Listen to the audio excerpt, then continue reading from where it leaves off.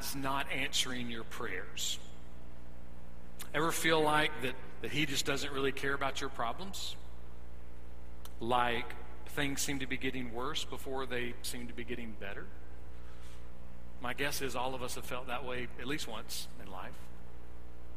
I was reading a story from the 1930s about a blimp, and there were 250 men that were holding ropes attached to this blimp. They were trying to keep it in place.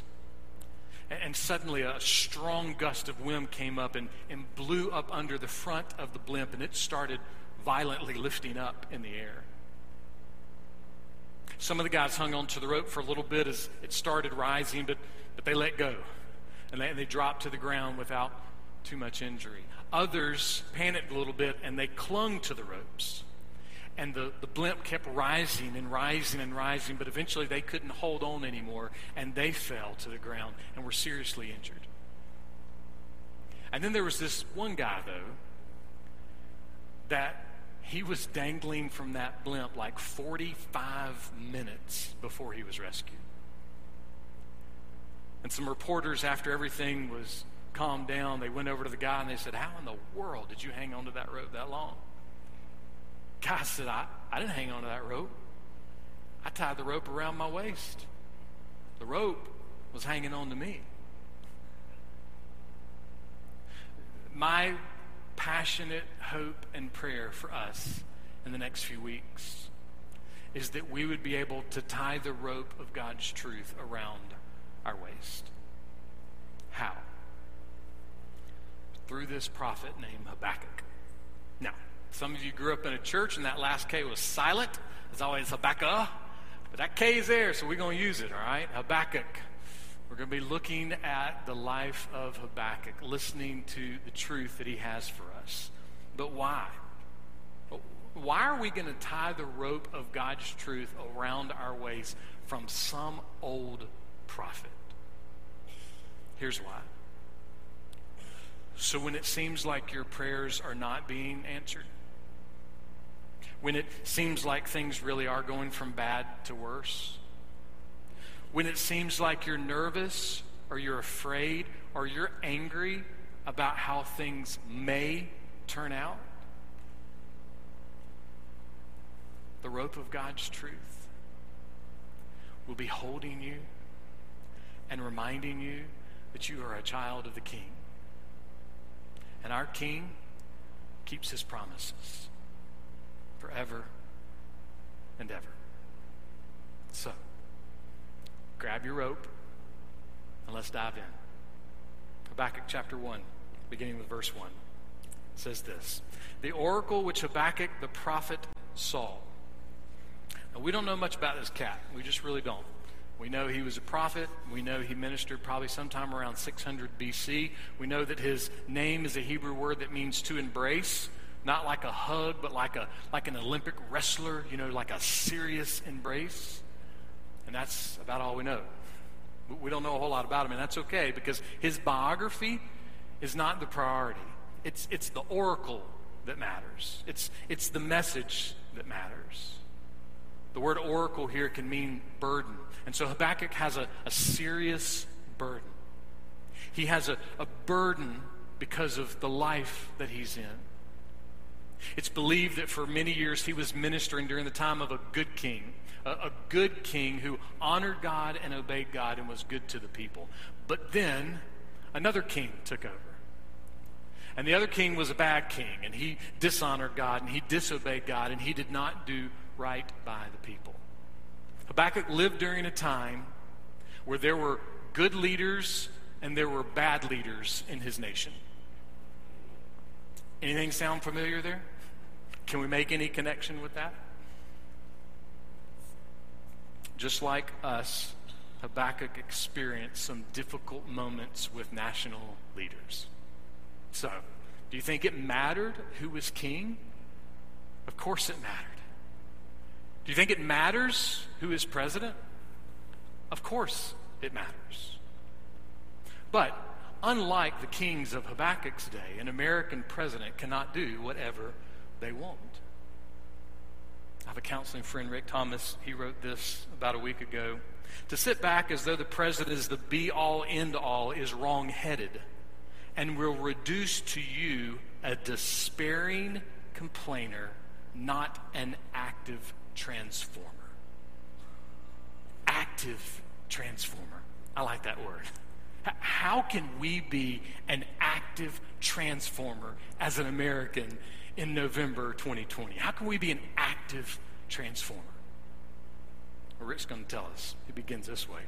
Somewhere between overinflating the position of president and lowering the bar to the ground is wisdom. Always true, right? We tend to go to extremes, but there's always wisdom. So we need wisdom if we're going to be an active transformer. What does that mean? He goes on. If you're passive or unconcerned about political matters, you're part of the problem. If you're grumbling about the state of the union, you're part of the problem too. Those two attitudes are like children who check out from the family or complain about it. Neither one will cooperate with the Lord in the betterment of the whole. Christian, that is our call. How can we be a part of the betterment of the whole? How can we be active transformers that are betterments as part of the whole? How do we do that? Rick tells us. The one right answer is to examine your heart to see who controls it. So if we're going to be an active transformer, if we're going to be a betterment to the whole, it actually will never start in the White House. And it'll never start in the State House. And it'll never start in the church. And it'll never start anywhere else other than my heart and your heart. That's where everything begins. He goes on. If the Lord is pulling your heartstrings, then you are experiencing happiness, joy, rest, peace, and contentment. Now, let me just say, none of us will ever experience that perfectly, okay? We're all going to have our moments. But generally speaking, are those things seen in your life? He goes on. If these traits are not how someone would characterize you, there's work that must happen. From your heart flows all your attitudes and your words and your actions. And then he says this, as the Lord is stabilizing your heart, you're in the right spot to activate your faith to help change those within your sphere of influence. Active transformers, betterment of the heart, activating your faith around those that you influence. See, we can be a part of this. This is what we've been called to do as believers. But it starts in one place, and it starts with one question. So, I want you to ask that question of your heart today. Okay? I'm going to ask it of mine out loud just so you can kind of get a feel for what we're talking about. Because this is the question. Doubt. Who controls your heart? Now, I want you to take a moment. I want you to put your name in that sentence. And I want you to ask that sentence to yourself. Just right now. Who controls your heart? Who is controlling your heart? Are you in a position to be an active transformer? Are you in a position for your faith to be activated so that you can help be a part of change and influence beyond just casting a vote? Or is your heart being so controlled by so many different things that at the end of the day, you're just a grumbling, despairing complainer? What was Habakkuk? Well, Habakkuk, again, had a burden. He wasn't a grumbling, despairing complainer about anything inside the church or outside the church or in the country, in the land. He wasn't a grumbling complainer. But boy, he had a burden. He had a burden that there was a spiritual decline in his country, that there was spiritual rebellion in his country. He had a burden. And what was he going to do? He was going to take that burden to the Lord. He was going to take his burden to God because he knew there was nowhere else for him really to take that burden. And what does Habakkuk say to the Lord? What does he say to it? Listen to verse 2.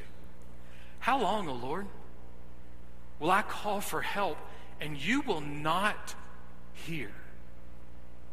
This burden is overwhelming. And this ain't the first time he's come to God. just see it, right? God, it's me. It's Habakkuk. I'm here again. God, I'm pleading again. I'm praying again. God, how long? How long before you answer? Why are you not helping? Why is this great burden still in my life? God, what are you doing? You ever prayed that way before? Ever felt that way before? What is this burden that he has? Listen as he continues in verse 2. I cry out to you violence, yet you do not save. Why do you make me see iniquity and cause me to look on wickedness? Yes, destruction and violence are before me. Strife exists and contention arises. Therefore the law is ignored and justice is never upheld. For the wicked surround the righteous, therefore justice comes out perverted. He was burdened about the world that he lived in. And what was the world like around Habakkuk? Well, according to his own description, it was a world full of sin and wickedness and violence and fighting and imperfect judicial system and imperfect government. Hear anything familiar? Anything we can make a connection with? You know, many of us oftentimes when we hear the latest news story of someone escaping the law or someone perverting justice, we're quick to kind of huff and puff. We're quick to kind of get our dander up. But particularly as believers, we should be slow to huff and puff. And we should be quick to consider our own hearts. Because see, even as believers, we will find ourselves up in arms over statistics about the economy, statistics about the election. And we ignore, dismiss, or are completely apathetic about statistics about abortion or statistics about human trafficking. See, the reality is, even we as believers, we have the ability to think in an unjust way. To think in a self-absorbed, self-centered way and not see the big picture of God's grace and mercy active in the world at any given moment. Habakkuk wasn't just finding sin and injustice out in the world. He was finding sin and injustice among the people of the church. Sadly, he was finding sin and pride and selfishness and injustice among God's people. And look, if we're honest, there's nothing new under the sun. Sadly, there is still too much sin and pride and selfishness and injustice inside and among God's people. So what can we do? Repent. Like we can stop it. I mean, you know, it's not like a diet, you know, because that's a lot harder to stop eating things that you want to eat. But you know, as believers, I think we can just say, man, God, I think I really want to deal with sin and pride and selfishness in my life. I think I'm not going to sit in the pew and be comfortable with it anymore. Because you created all things, invisible and visible, and that includes me. And you've created me to worship you. And so, God, I'm not doing a good job of that because there's this thing I want and I'm not getting it. And so I'm going to hang on to that. And what we should be saying is, God, have thine own way. Have thine own way. Like Habakkuk, we live in a world full of sin and injustice, but we should not be surprised, right? The wise man of the Old Testament said what in Ecclesiastes 1:9? What has been is what will be, and what has been done is what will be done, and there is nothing new under the sun. One of the underlying truths of the gospel is that things are not going to get better. Hence the need for the good news of the gospel. The bad news will increase, but there's the good news of the gospel to cancel it out. So things are supposed to get worse. Whew, glad we tuned into Holland Avenue today. Man, they know how to encourage a fellow over there.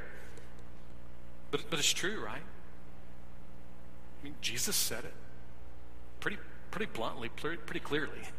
that things were going to get worse before they got better. But in the middle of the bad news, there's this great news, this good news. Because see, one day, when it seems like things are going from worse to worse to worse, on that day, in that moment, one day the clouds will open, the trumpet will sound, and the Lord Jesus will descend in all of his glory. And even so, and especially so, if you're a Christian, that truth should make today a moment where we can say, it is well with my soul. Another hard question. Can you say that today? I mean, I don't know. What news did you see before you came to church that's like in your mind that made you mad or afraid? Can you say it's well with your soul? Can you say it's well with your soul this week heading into Tuesday? Can you say today it's well with your soul? Wednesday morning, will you be able to say it's well with your soul no matter what happens? Will you be able to say it's well with your soul? Because the gospel is designed to do just that. It's designed to help our soul when nothing else will help. Now, does that mean that, we're just going to sit in the backyard in a lounge chair and just say, oh, Jesus is coming back one day, I'm just going to hang out, it's well with my soul? No. Now, what should we do? We should be like Habakkuk. We should be broken, and we should be burdened. We should. We should be burdened, and we should be praying that God would send some spiritual revival to our land as it continues to move towards spiritual rebellion.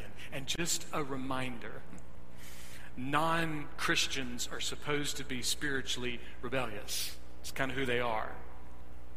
The problem is that the church needs revival. We're the ones that our spiritual rebellion is always worse because we're the people of God. And so when revival comes, it starts with the church. It's not packing a pew night, it is packing your heart night. It's when a believer all over again realizes, I have been saved, I have been rescued, I have been redeemed, and that's supposed to matter.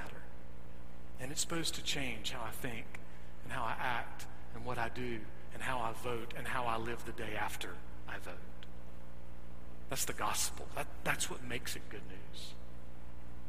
We should be burdened that spiritual revival would come. We should be broken for the men and women and the boys and girls that apart from Christ will be cast into utter darkness and separated from God forever. We should be broken. We should be burdened. But we should not be surprised. We should not be surprised. To some degree, things are supposed to get worse before Jesus returns. Which makes me kind of appreciate Habakkuk's question here. Hey, God, come on. How long? How long, God? I mean, God, everything that I'm seeing in the world right now doesn't seem like how you would want things. Ever thought that before? David Guzik says this, Habakkuk deals with the questions that come up when someone really believes God, yet looks around them and the world doesn't seem to match up with how God wants it. I'd say we're all there right now to some degree. So Habakkuk's pleading, he's praying, God, please, God, please, God, please, for some amount of time. And then the Lord answers him. He responds. And if you're a believer, I really don't want you to miss that. No matter how bad your burden is, no matter how long you are praying, please know God hears you. He hears you. And he will answer. So God answers Habakkuk. And what does he say? Listen to verse 5. Look among the nations, observe, be astonished, wonder, because I am doing something in your days you would not believe if you were told. Could you just see Habakkuk? Yes, thank you, Lord. Finally, great news. I can't wait to see how all this is going to unfold. Boy, this is just too good to be true. Thank you, Lord. But it's very possible that his tone was about to change. He was about to say, God, this is too bad to be true. Why? Because he was going to hear God's answer. And God's answer was not what he was expecting. Listen to the rest of God's answer, beginning with verse 6. For behold, I am raising up the Chaldeans, that fierce and impetuous people, who march throughout the earth to seize dwelling places which are not theirs. They are dreaded and feared. Their justice and authority originate with themselves. Their horses are swifter than leopards and keener than wolves in the evening. Their horsemen come galloping, their horsemen come from afar. They fly like an eagle swooping down to devour. All of them come for violence. Their horde of faces moves forward. They collect captives like sand. They mock at kings and rulers are a laughing matter to them. They laugh at every fortress and heap up rubble to capture it. Then they will sweep through like the wind and pass on, but they will be held guilty. They whose strength is their God. Can't you just kind of feel Habakkuk's jaw dropping to the ground? What? What, God? See, God was going to deal with the sin. He was going to deal with the pride. He was going to deal with the injustice. Both inside and outside of the church, God was going to deal with it. And how was he going to deal with it? By sending a wicked nation to destroy and take over. Now we know why God said, hey, be astonished. You wouldn't believe it if I told you. True, we wouldn't. Because this sounds like the opposite of an answer to prayer. I mean, Habakkuk's been praying for a long time, and this is the answer? But it is God's answer. It's God's answer. He's been raising up the Chaldeans to handle the problem of sin. He's been raising up the Chaldeans to handle the problem of injustice among his people and beyond. Now, someone might be thinking, wait a minute. Are you saying that God is working through a group of monsters to deal with the problem of sin? No, I'm not saying that at all. God is saying that. That's what he did. That's what he was doing. And what are these Chaldeans like? They're ruthless. They're violent. They do whatever they want. They take whatever they want. They were nobodies, and all of a sudden they're taking over the world. Why? Because God said that he made them for his own purpose. He was using them for his purpose. That's super important to remember. See, Pilate and the Jewish leaders, they weren't delivering Jesus over to be crucified to accomplish the purpose of God. But God accomplished his purpose through Pilate and the Jewish leaders and others. God made a way for me to be saved and a way for you to be saved. The psalmist reminds us of this, Psalm 135. For I know that the Lord is great and that our Lord is above all gods. Whatever the Lord pleases, he does, in heaven and on earth, in the seas and all deeps. It's a great psalm. The Lord is great. He does whatever he pleases. He is good, and his love endures forever, and nothing can change that. And all of that is true, even in the midst of what sounds like to us the wrong answer to prayer. All of these things about God are always true. They never change, even when it seems like he's silent, even when it seems like he's not working, even when it sounds like his prayer and his answer is wrong. Everything in the Bible screams to us that God knows when to bless and he knows when not to bless. Which brings us back to the Chaldeans. We see here they're ruthless and they're violent. Just kind of an overview of verses 6 through 10. Listen to it again. They're hot-tempered. They take whatever they want. They don't follow any kind of rules or law. They're mean. They're awful in how they treat other people. And they have no respect for authority. Any of those ring a bell? See, if you go through the Old Testament and read the story of God's people, you'll find those things among God's people. And you know what? Even today, you'll find those things among God's people. You'll find God's people still struggling with some of those same sins. Hot-tempered. Take whatever they want. Don't follow any rules. Mean and awful in how they treat others. No respect for authority. We still find those things today among the people of God. Not just among the Chaldeans. You know, one of the saddest parts of this story is what God says back in verse 5. You would not believe it if you were told. And God was right, because they didn't listen to Habakkuk. He was right because they didn't listen to Noah. He was right because they didn't listen to Jesus. One day Jesus was teaching a group of religious leaders, and he told them a parable. And the parable goes like this. This is from Matthew 21.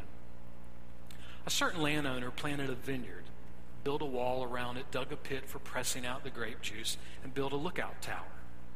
Then he leased the vineyard to tenant farmers and moved to another country. At the time of the grape harvest, he sent his servants to collect his share of the crop. But the farmers grabbed his servants, beat one, killed one, and stoned another.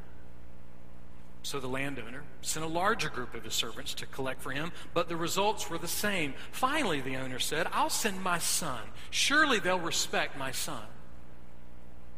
But when the tenant farmers saw his son coming, they said, oh, look, here comes the heir to the estate. Come on, let's kill him and get the estate for ourselves. And so they grabbed him, they dragged him out of the vineyard, and they murdered him. At this point, Jesus turns to the religious leaders and asks this question. When the owner of the vineyard returns, what do you think he will do to those farmers? And you know, those church folks had an answer pretty fast, and it went like this. Oh, he will put the wicked men to a horrible death. He'll lease the vineyard to others who will give him his share of the crop after each harvest. And then Jesus turned to them and said this. Didn't you ever read the scriptures? Usually not a good sign when you're a church person and Jesus' response is, I don't think you're reading your Bible. Didn't you ever read this in the scriptures? The stone that the builders rejected has now become the cornerstone. This is the Lord's doing. It is wonderful to see.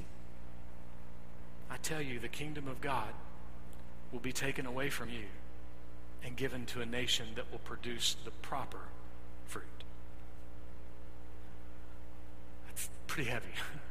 Because see, Jesus is that cornerstone.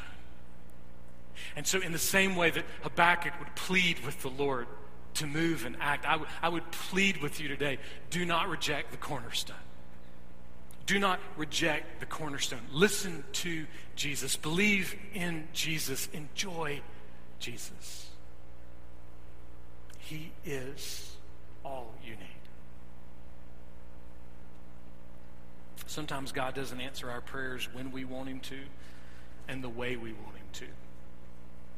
But no matter how he answers the prayer, we really do need to own the reality that his answer is always good and effective and right for you and good for his glory. We can trust him. He's pretty good at taking care of the world. He's done it for a while.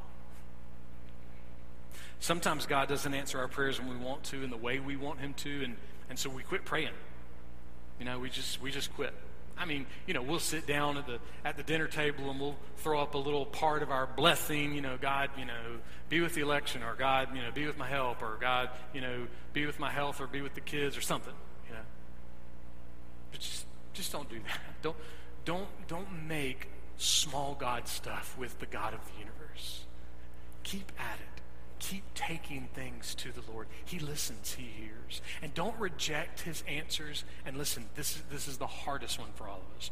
Don't reject his silence. Don't reject the silence of God. The silence of God throughout eternity, throughout history, is good and right and helpful. So don't reject his silence. We want to, but don't. And if you're a Christian, at the very least, just pray in such a way. Pray like Sylvester Thompson, retired postal worker, one of my RA leaders. And when he would pray and he'd start praying about the cross, he would just get teary. He'd tear up. He never got over being saved. I can't remember. Mr. Sylvester was an old man when he was my RA leader. He wasn't a young guy, which I challenge you older men. You're never done. Because one of the men that made the biggest difference in my life was making that difference after the age of 75. He was probably in his 80s when he died. And you know, I had the privilege to pray with a member of our church this week. And I was so thankful for the simplicity that halfway through the prayer, he said, God, this is the second time I've got to pray with you today. That's how we should think. That's how our heart should be in prayer. God, thanks for letting me come back again and talk to you. Sometimes God doesn't answer our prayers when we want and the way we want, so we actually just quit turning to him. We do. We start turning to other people or other things. We just find something else to turn to. Listen, your family is great, your spouse is great, your kids are great, your parents are great, your grandparents are great, your friends are great. Political pundits even have their place, okay? But there is absolutely no comparison for the living God. Don't ever quit turning to him. Don't ever stop turning to him. You may not understand. You might question. You might struggle. You might be confused. But you can never say that God is unloving or uncaring. Let me repeat that. You may struggle. You may question. You may not understand. You may be confused. But you can never say that God is unloving or uncaring. How do we know that? David Fairchild said this: because the Christian God, unlike the gods of all the other religions, takes our misery and our suffering so seriously that he is willing to get involved with it himself. On the cross, Jesus suffered with us. And he suffered for us. So, what does all of this have to do with Election Week 2020? I can't say it any better than the Apostle Paul. Who will separate us from the love of Christ? Will tribulation, or distress, or persecution, or famine, or nakedness, or peril, or sword? No. For I am convinced that neither death, nor life, nor angels, nor principalities, nor things present, nor things to come, nor powers, nor height, nor depth, nor any other created thing will ever be able to separate us from the love of God which is in Christ Jesus our Lord. Tie that around your waist. Tie that around your waist. Because, dear friend, that'll hold. That'll hold forever.